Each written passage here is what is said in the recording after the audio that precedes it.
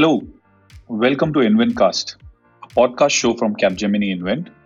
In this series, The Future of IT M&A, we explore new ways for you to adapt and grow for the future in strategy, technology, data science, and creative designs, building what's next for your business. My name is Parry Singh, account executive at Capgemini, and this week we're going to talk about IT M&A and especially about IT separation. It is important to remember that customers are not going to stand still, nor will competitors, who often use dormant periods to take business from either an acquirer or a target. One needs to integrate fast and communicate transparently while ensuring that operations continue to run smoothly. And hence, we are here today to find out how this can be executed. How can leaders ensure a well planned strategy for a successful IT separation? We have Ludwig Dow with us here again today to have a deep dive into this area. Ludwig, welcome. Hello, Perry. Thanks for having me here today. Nice to speak to you again, Ludwig. For listeners who tune in for the first time, can you introduce yourself briefly? Yes, sure. Hello, everyone. I'm Ludwig Doe. I'm Director in IT Mergers and Acquisitions, and I help leaders to navigate through the complexity of mergers and acquisitions. Wonderful. Thanks, Ludwig. So, in the previous episodes, we've understood the M&A space. We've understood the IT perspective in it very closely. We went into another episode around integration.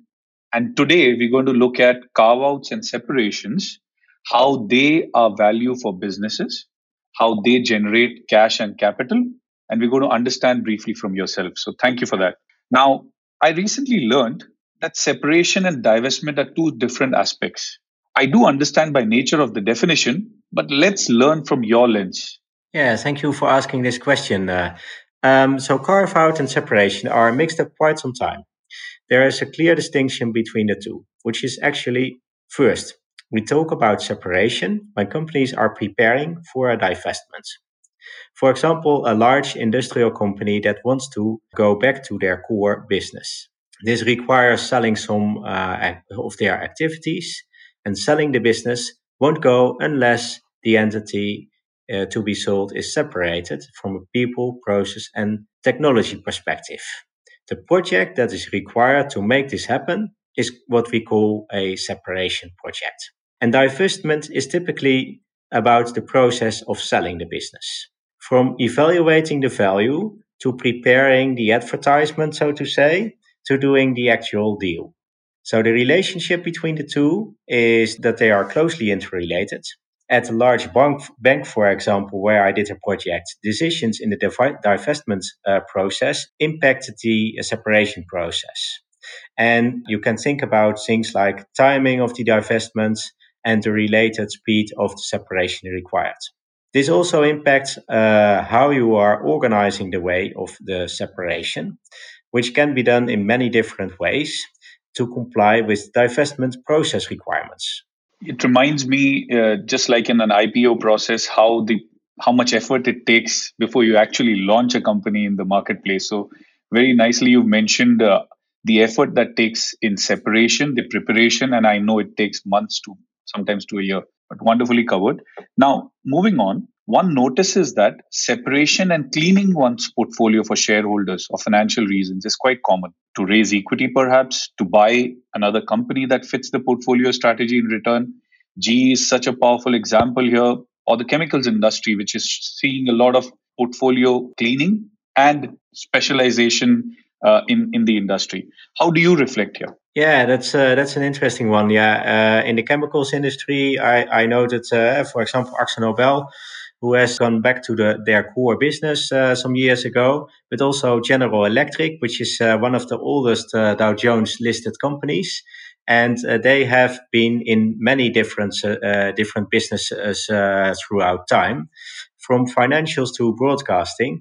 And from time to time, they need to accommodate their portfolio to changing market circumstances. So that requires also a process of selecting new companies to acquire, about which we talked in the previous podcasts, but also getting rid of other investments and selling them to the market. So doing divestments is typical something which these big companies do from time to time to ensure that healthy returns can be delivered to shareholders.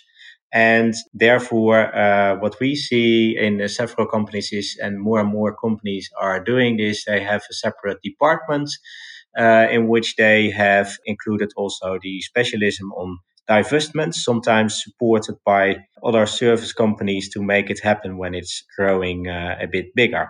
So this is really an interesting topic, and we see this going on a lot in the market. I think we would now like to move on and understand how would you describe the way that you would approach a carve out, and what data experience do you back this process with? Yeah, first of all, it's really important to have a clear strategy. We have been working with companies in workshops to define their strategy at the start of the project and then document the outcomes into clear principles. And I think principles are really key because you can use them as a help to guide through the end result in a solid way. Another thing which is also really important is identifying the red flags as soon as possible in the process. So there is time to fix them. For example, we had a utility where we assisted in developing, splitting the Active Directory environments. This is an authorization system in which all applications are registered and all users. So was really a critical splitting issue because here is where the companies really came together, one of the points at least. So by working with the supplier on different scenarios and validating against the separation principles, we were able to work as a team throughout a manageable planning that was fitting with divestment timelines. So that's really important. And for setting up a carve out process, it's also key to ensure success by having a structured process and really templates that have been proven successful. So we developed an approach in where we have these kind of templates, which we can use for our clients. And for example, at the utility example I just mentioned, we use these templates and that process to make the whole thing a success. So, in terms of templates, you can think about checklists to identify carve out issues, and there were really a lot. In this specific example, we identified over 400 points. There is also important item is the quality assurance model to ensure the right delivery, but there is much more. And at the last point I would like to emphasize is that it's really important to focus on collaboration. So splitting a company is something you do together with those people who are going to leave the company and also the people which will stay at the mother company. So all people will know there will be some movements in the organization and there might be mixed feelings related to that. So by focusing on collaboration at the start, this success of split can be increased rather than focusing on that they are going to split. It's really should be the focus on doing things together. So that's also my third and the final point in terms of making a carve out a success. Interesting. Looks like there's a lot of experience speaking from there. So you mentioned collaboration. You mentioned also it seems to be an intensive process. You mentioned about templates. Just Yeah. goes to show how intensive it must be to get that value out. And that takes me to the next question. How do you ensure a stable and efficient target operating model for both entities? Because both the entities have value that should be distinguished. The operating model is indeed a tricky one because people will, as soon as they understand that there is going to be a change, understand that it will also impact their position potentially. And this feeling might also impact the effectiveness of the separation project. So emotions can go high in these specific things. Relationships for many years can be broken up. For example, one of the projects I was doing was at a gas transport company years ago, and there people had a clearly preference for staying or leaving, and this was really impacting that project. So what we see is that it's really important to start with developing the operating model in a very small group and then along the way use integrated change management to ensure that people will adapt to the new change in an effective way.